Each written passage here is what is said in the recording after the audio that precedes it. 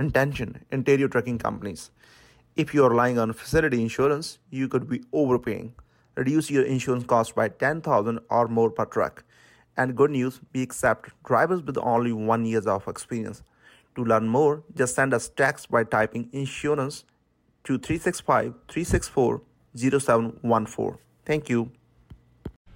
All right, this week's guest is Glenn Caldwell of NAL.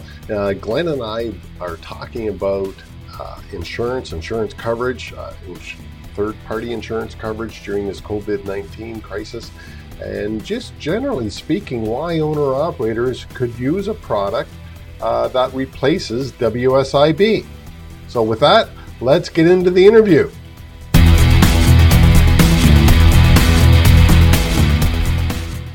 Welcome to the Dog On It Trucking Podcast. I'm your host, Chris Harris, Safety Dog. And when it comes to trucking safety, the dog is on it. I am so privileged to be able to sit and discuss with a variety of trucking influencers a wide range of trucking topics. And you get to hear their perspective on an enormous range of issues. Please, if you would show your appreciation for the podcast by leaving a thumbs up, a comment, a rating, depending on the platform of your choice that you're listening or watching with, it would help me so much raise the profile of this show and bring it and make it available to even more listeners. So thank you very much. I appreciate you and your time that takes. Now, let's get on with the show.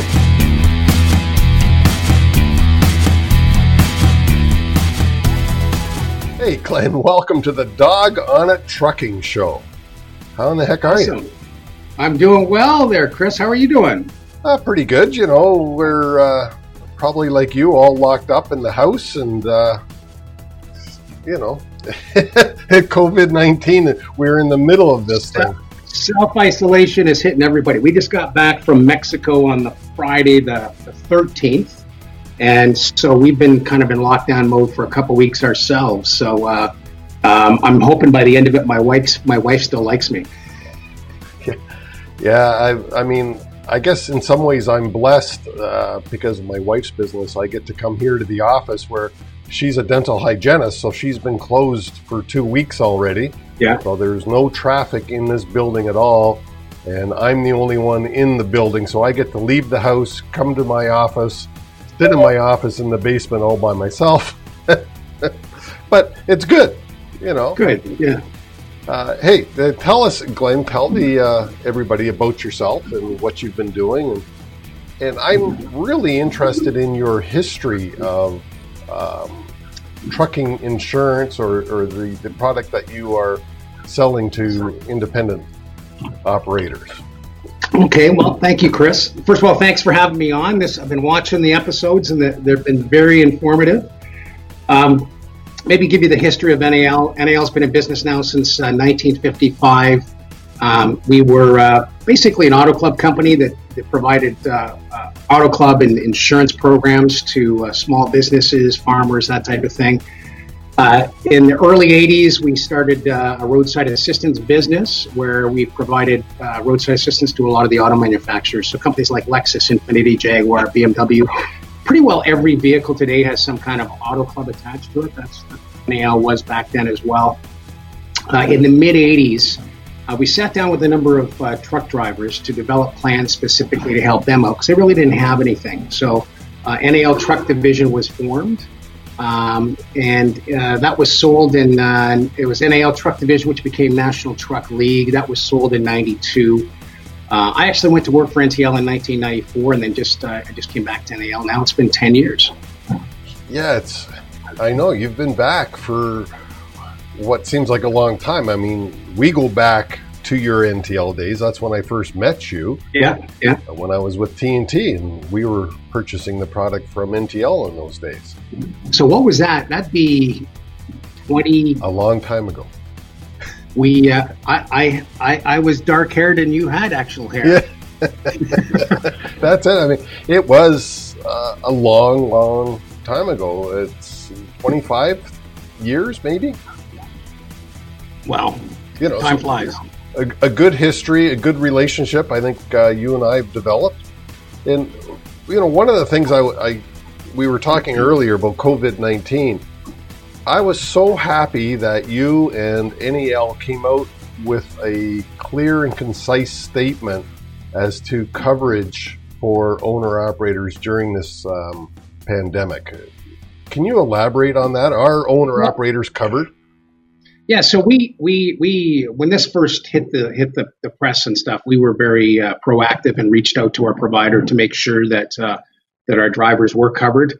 We've always seen them as essential workers, and what they do for us. I gotta say thank you, because a lot of us are locked up in our homes and we're still getting our things because of the drivers that are out, picking up and delivering for us, and they're risking things, right? So, COVID is covered, providing they don't have symptoms before they go to the States, and I think a lot of the providers last week that originally has said, hey, we're not going to cover COVID-19 has changed, basically saying because it is an essential service now.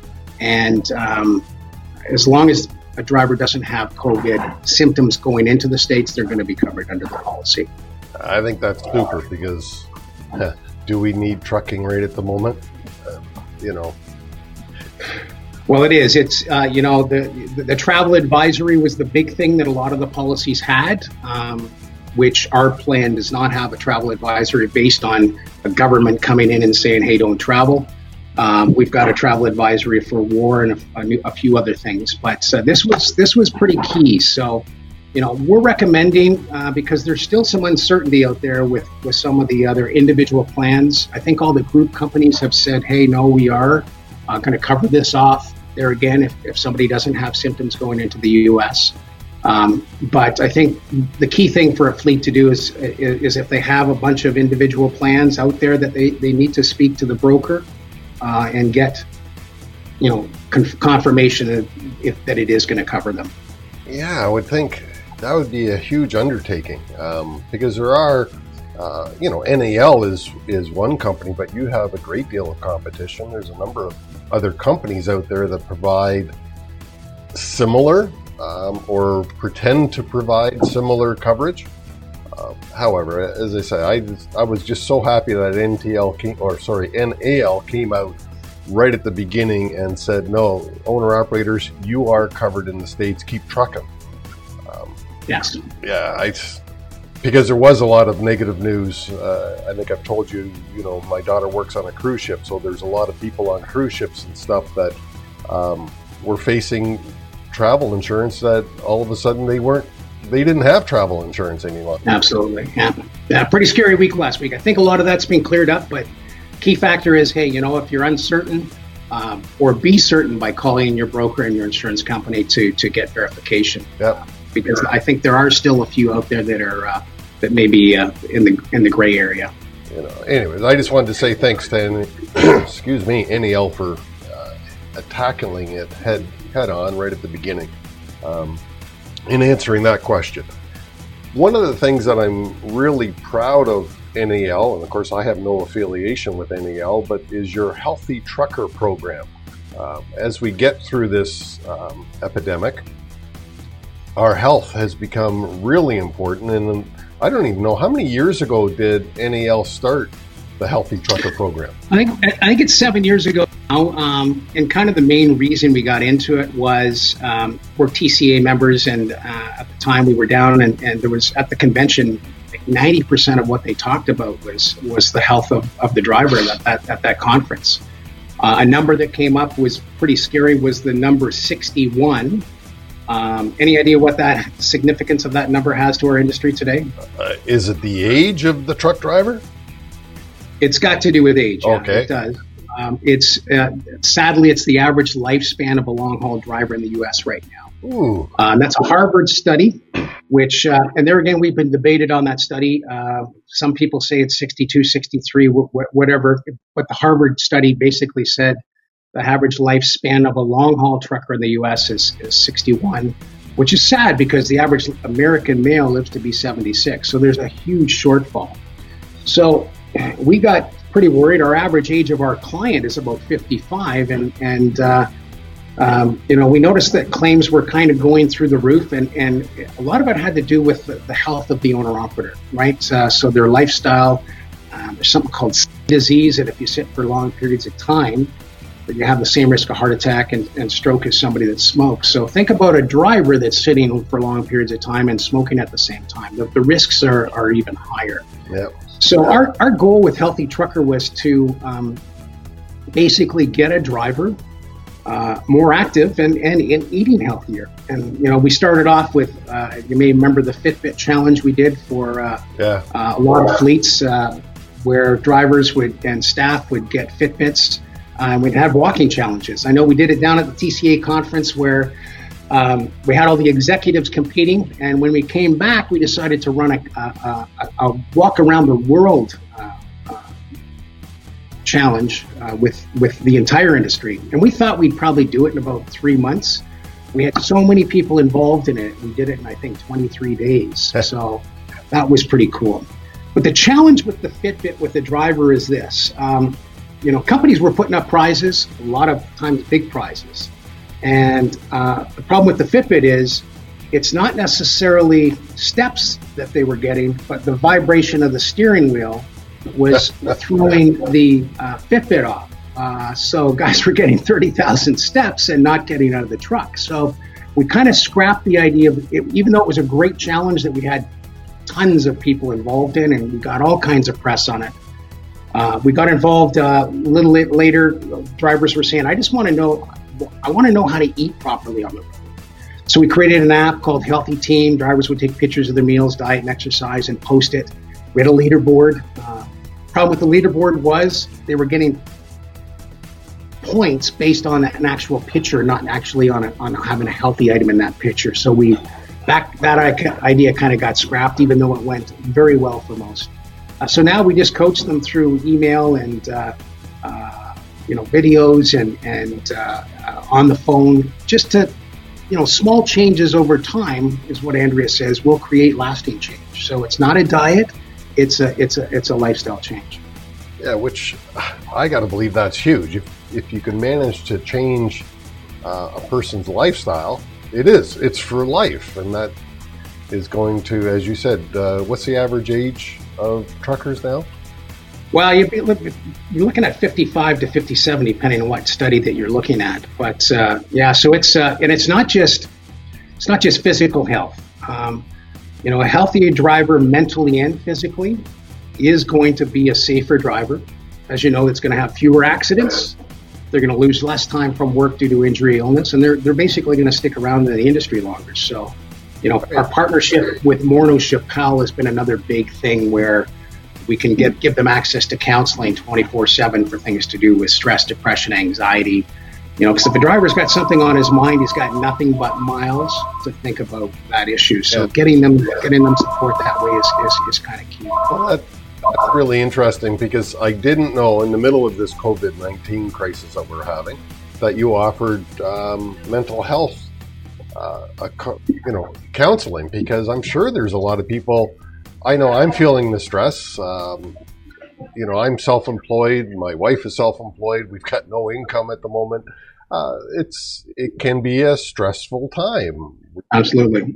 Owner-operators are self-employed.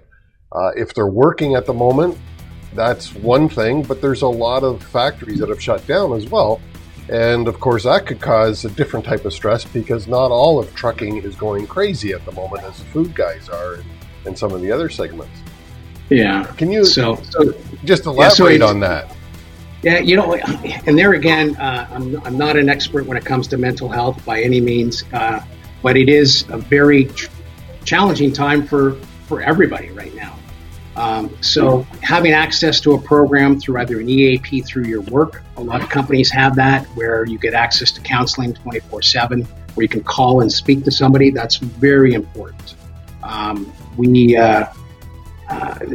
We really stress the importance of, if you've got something on your mind, to obviously talk to somebody, and don't talk to a lot of them don't want to speak to their dispatch.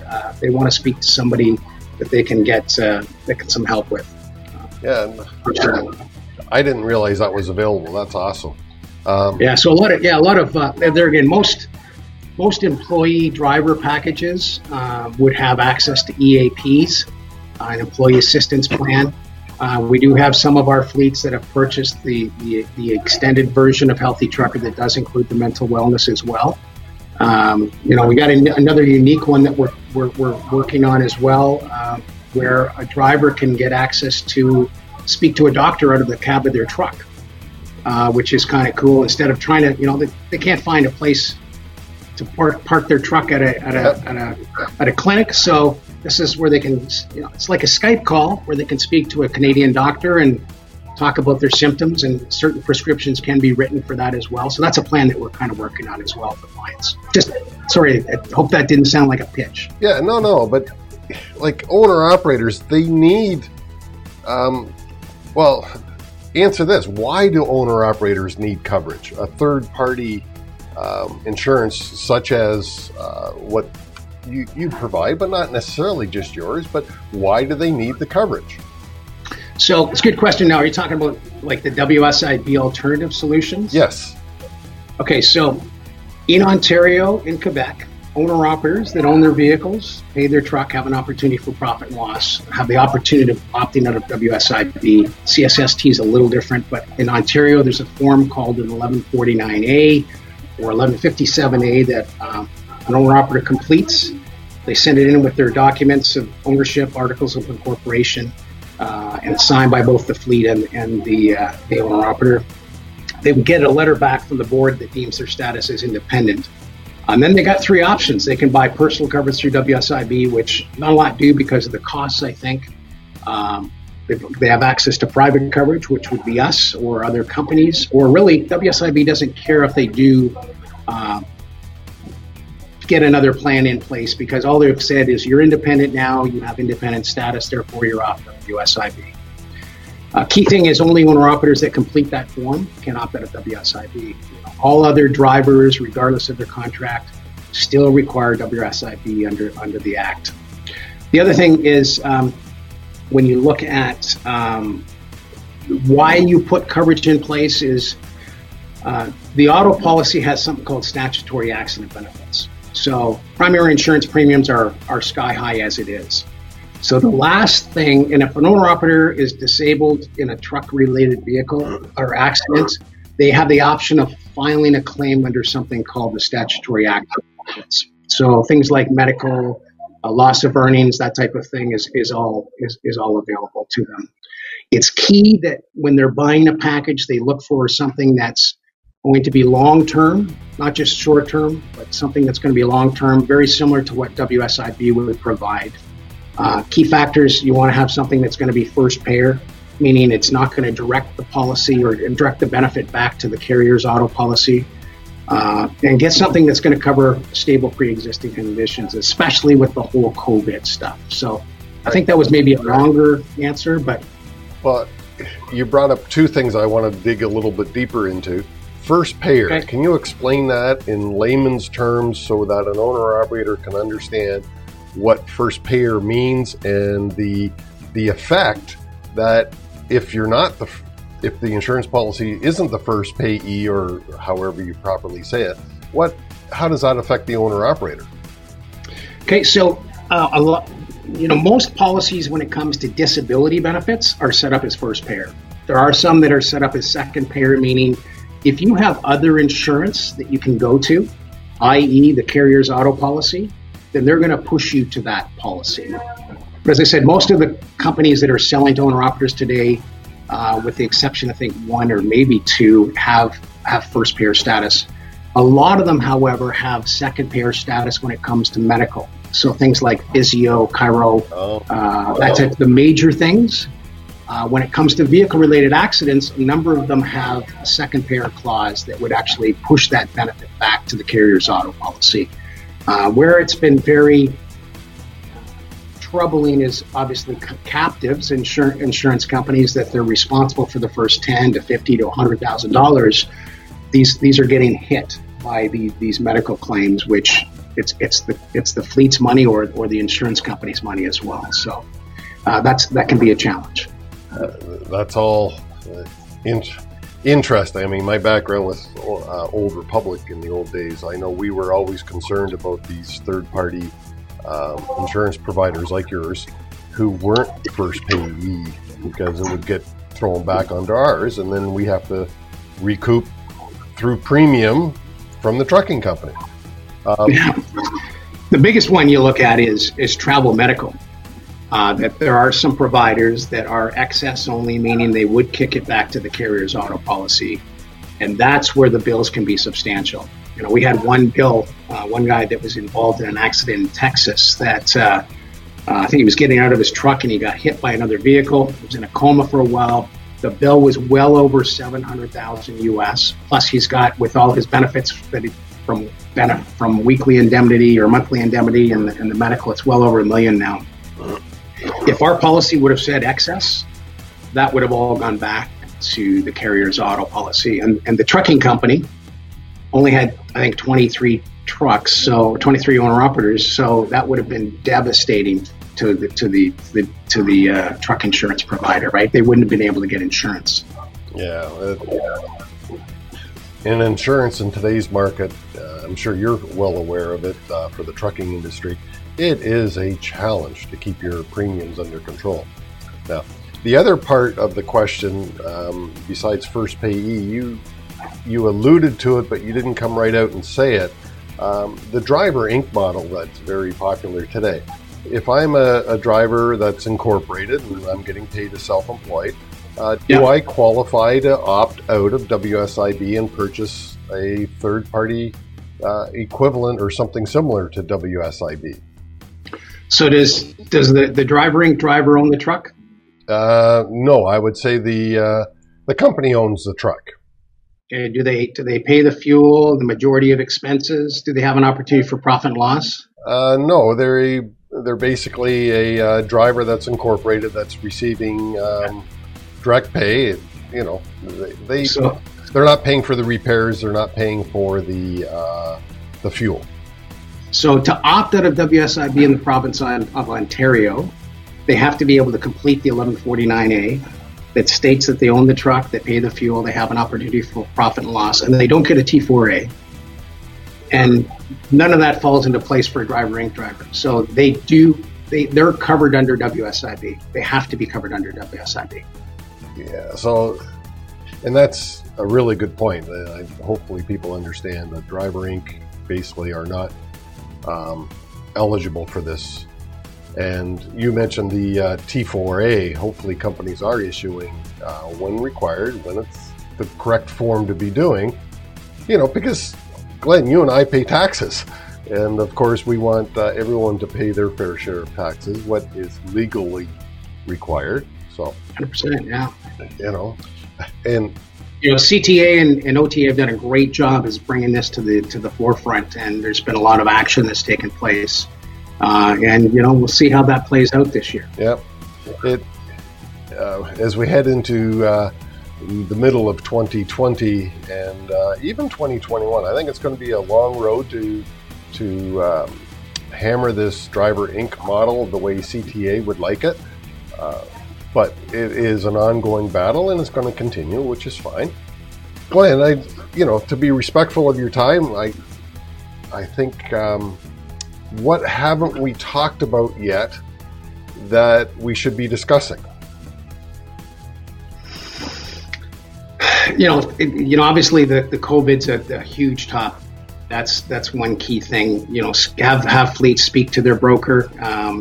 When you're allowing your owner-operators to opt out of WSIB, our recommendation is to do something through settlement deduction, obviously to ensure coverage is not only purchased, but more importantly, maintained.